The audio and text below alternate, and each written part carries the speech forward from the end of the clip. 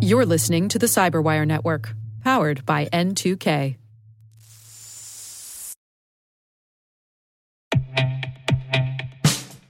And now, a message from Cyberbit. Mastering cybersecurity is like mastering a sport. You build muscle memory through rigorous practice, then you train as a team to foster cohesion while operating under pressure. Like athletes, cybersecurity professionals thrive on hands-on simulation. But traditional courses, certifications, and open-source labs won't build you a winning team. You need Cyberbit. Cyberbit offers a hyper-realistic simulation environment for your SOC, IR, and C-suite to refine your skills, all using the market-leading SIMs, EDRs, firewalls, and WAFs they use every day. Cyberbit is offering Cyberwire listeners a free live-fire exercise. Sign up your team now at cyberbit.com/cyberwire.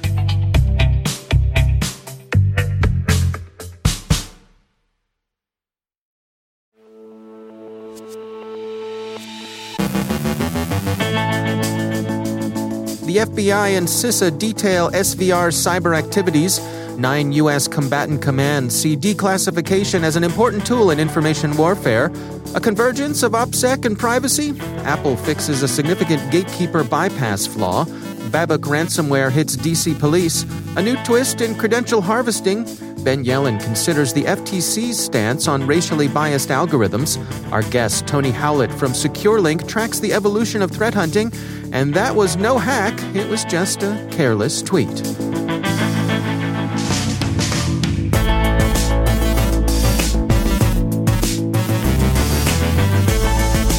From the Cyberwire studios at Data Tribe, I'm Dave Bittner with your Cyberwire summary for Tuesday, April 27th, 2021.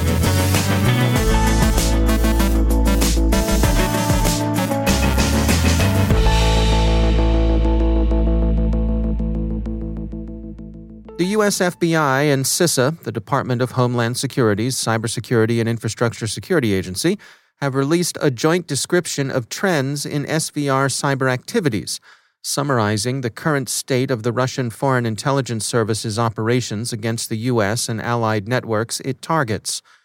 In 2018, like everyone else, the SVR decided the future was in the cloud, and it's been operating against targets there ever since.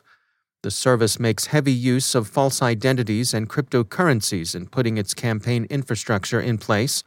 Quote, "These false identities are usually supported by low-reputation infrastructure, including temporary email accounts and temporary voice-over-IP telephone numbers." End quote.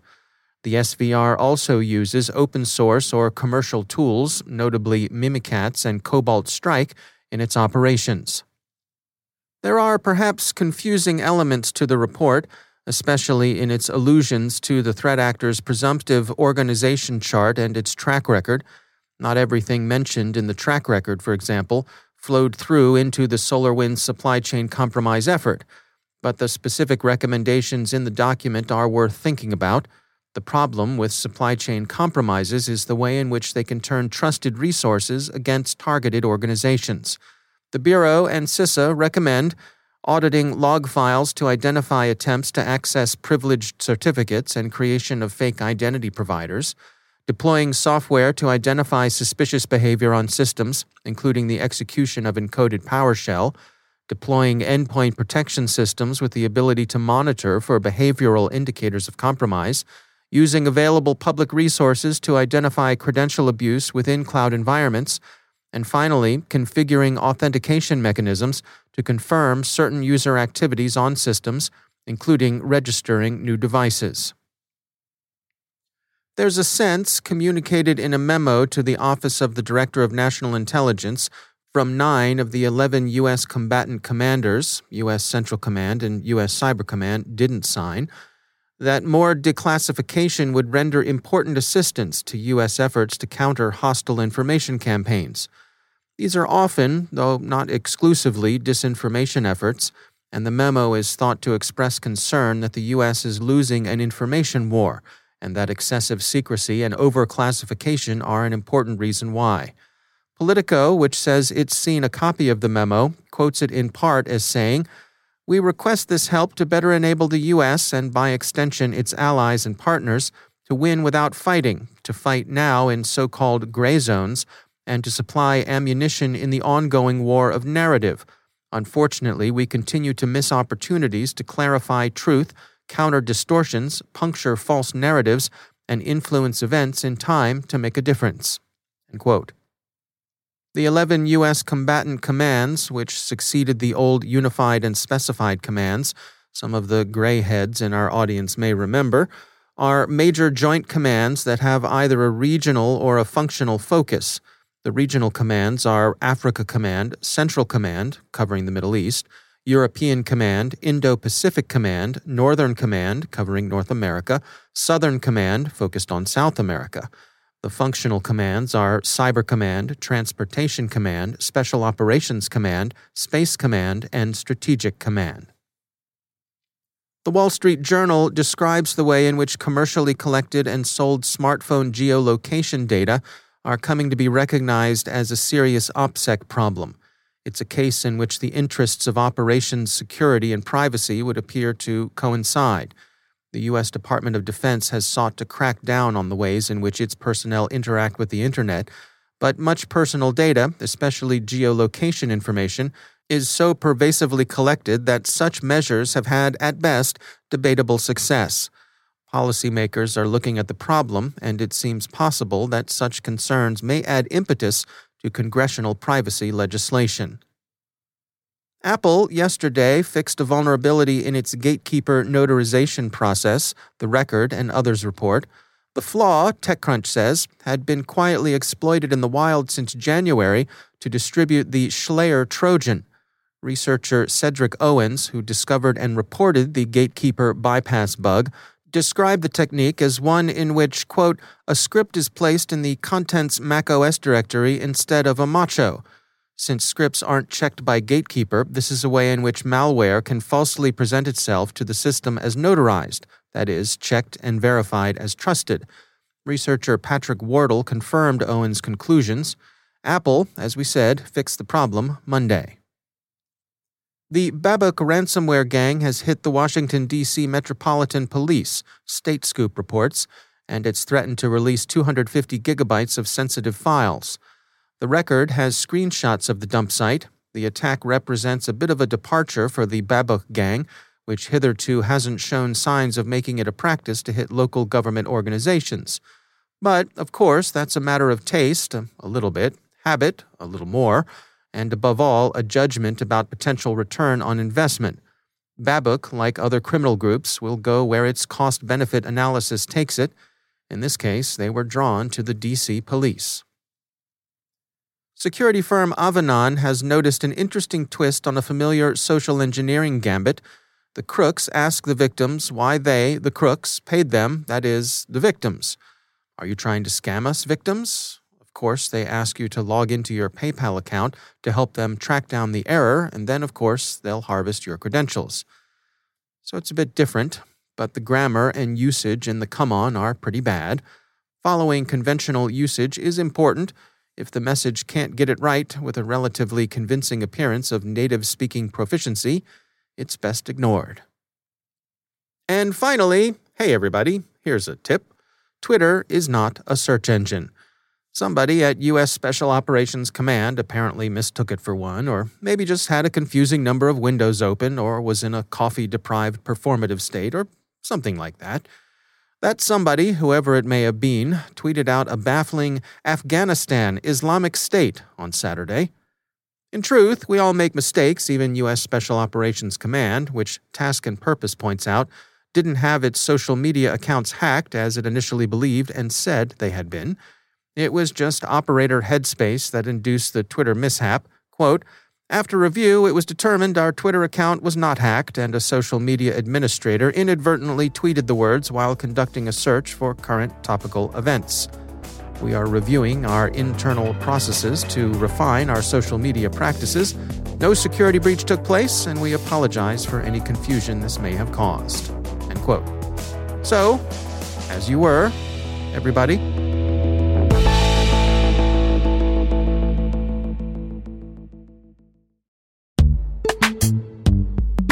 Every day, your IAM tech debt grows. Your multi-generational services struggle to work together. Building an identity fabric can fix this. It makes all your identity tooling stronger and allows you to connect any app to any service you want to use, with zero coding, zero maintenance, and zero app downtime. Strata's identity orchestration platform separates the identity logic from your applications, so you can optimize existing IAM tools and manage them in a single control plane. Now, every vendor, standard, and architecture work together. In short, building your identity fabric means you can secure your non-standard apps, keep your complex access policies, retire outdated IDPs, and modernize in record time. So build your fabric with Strata Identity and get rid of tech debt for good. Visit strata.io/cyberwire, share your identity priorities, and receive a pair of AirPods Pro. Offer valid for organizations over 5,000 employees. Connect today at strata.io/cyberwire.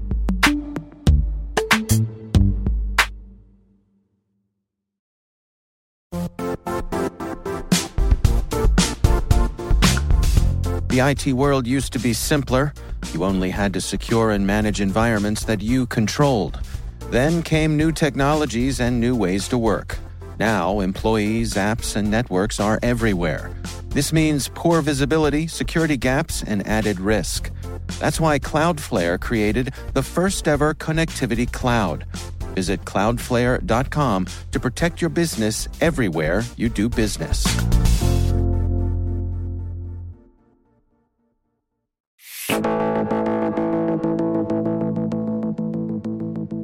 The SolarWinds supply chain attack has resulted in many organizations taking a closer look at their efforts when it comes to threat hunting, with many advocating it become a standard ingredient in the security cocktail.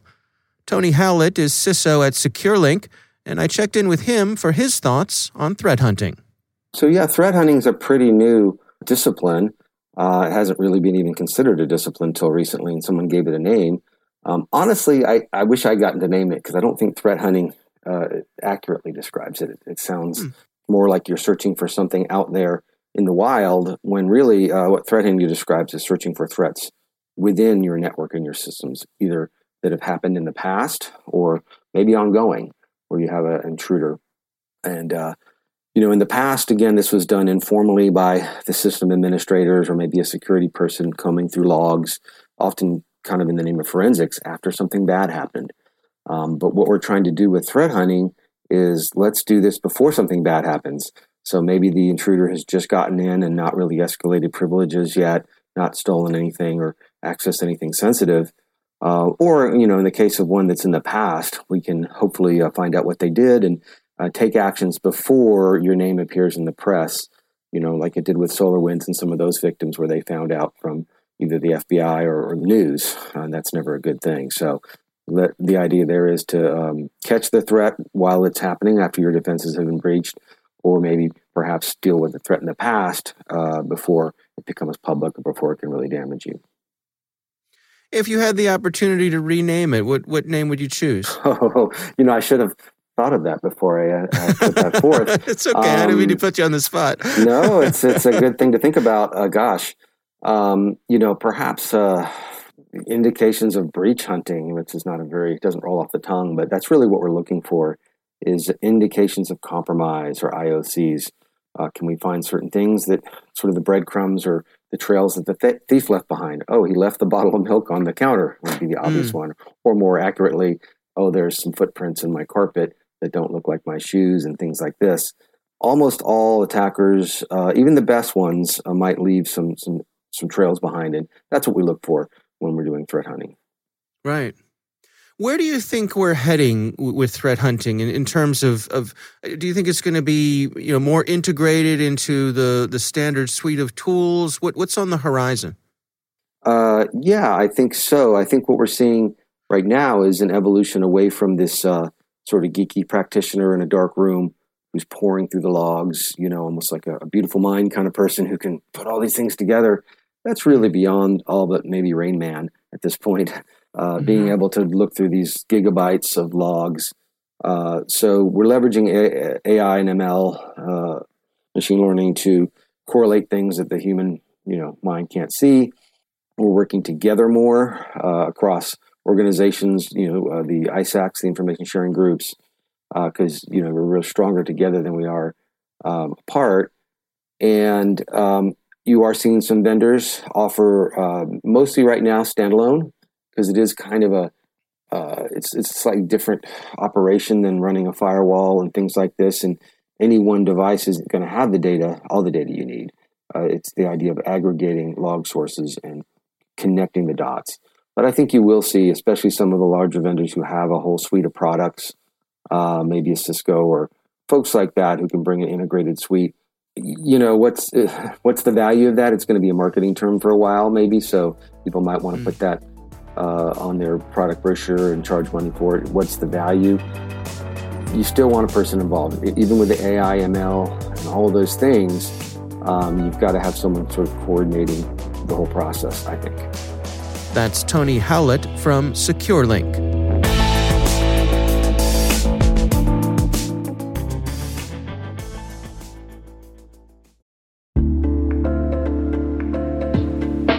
Are lengthy security reviews pulling attention away from your security program?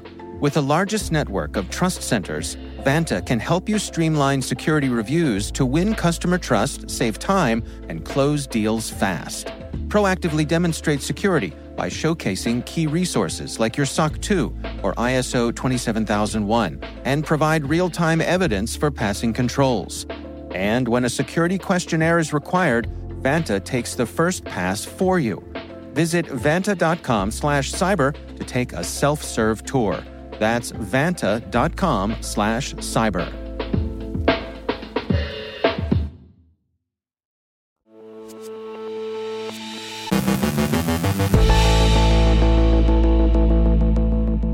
And joining me once again is Ben Yelin. He's from the University of Maryland Center for Health and Homeland Security, but also my co-host over on the Caveat podcast. Hello, Ben. Hello, Dave. I was drawn, my attention was drawn to a publication that the FTC put out, and it was brought to my attention via a tweet by a gentleman named Ryan Calo, who is a law professor. He's at @rcalo on Twitter. And his tweet said, whoa, whoa, whoa, all caps, an official FTC blog. That's how you know it must be serious. Yeah, by a staff attorney noting that the FTC Act prohibits unfair or deceptive practices that would include the sale or use of, for example, racially biased algorithms. Is this an interesting publication from the FTC, Ben? And I wanted to check in with you on what do you think this means in terms of the FTC signaling how they're going to approach people's use of AI?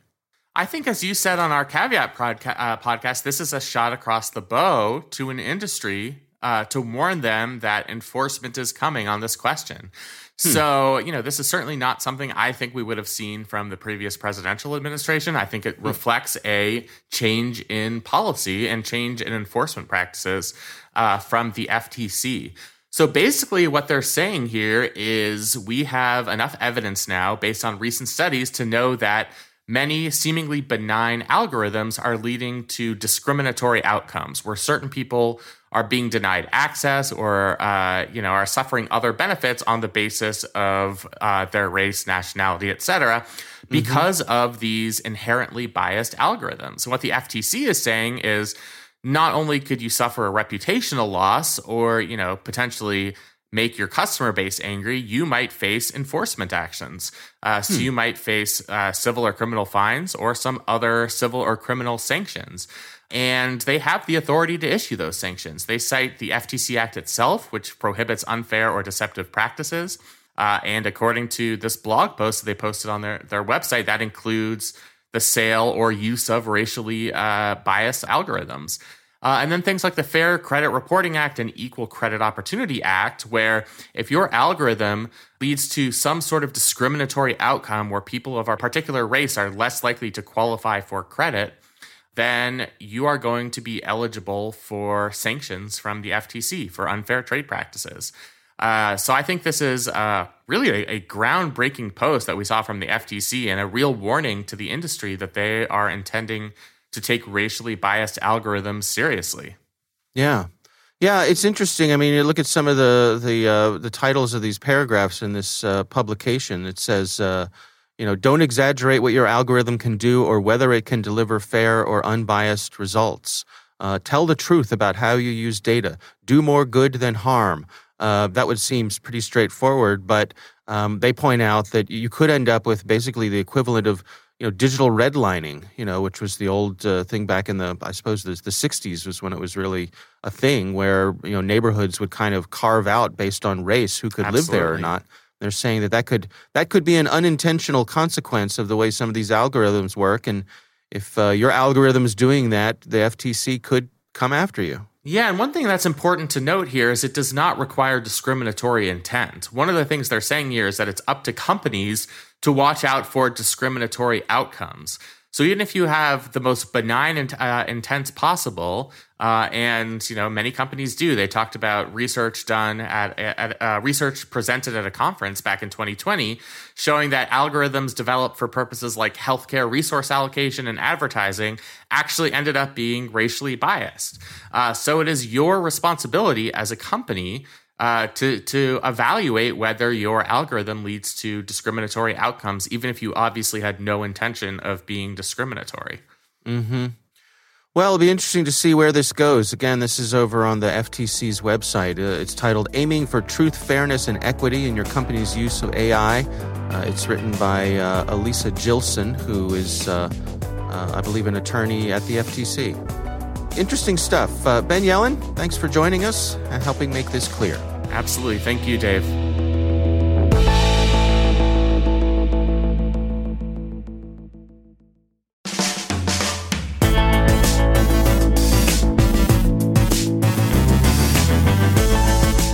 And that's the Cyberwire.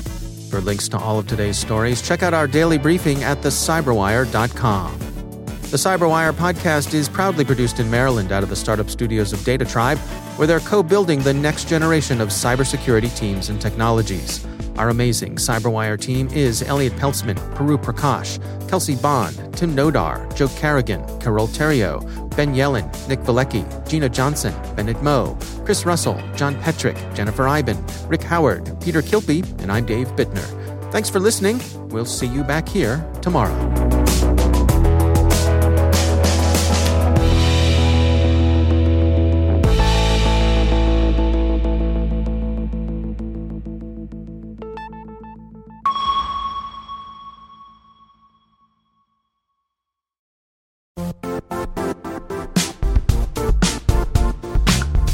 And now, a word from our sponsor, Zscaler, the leader in cloud security.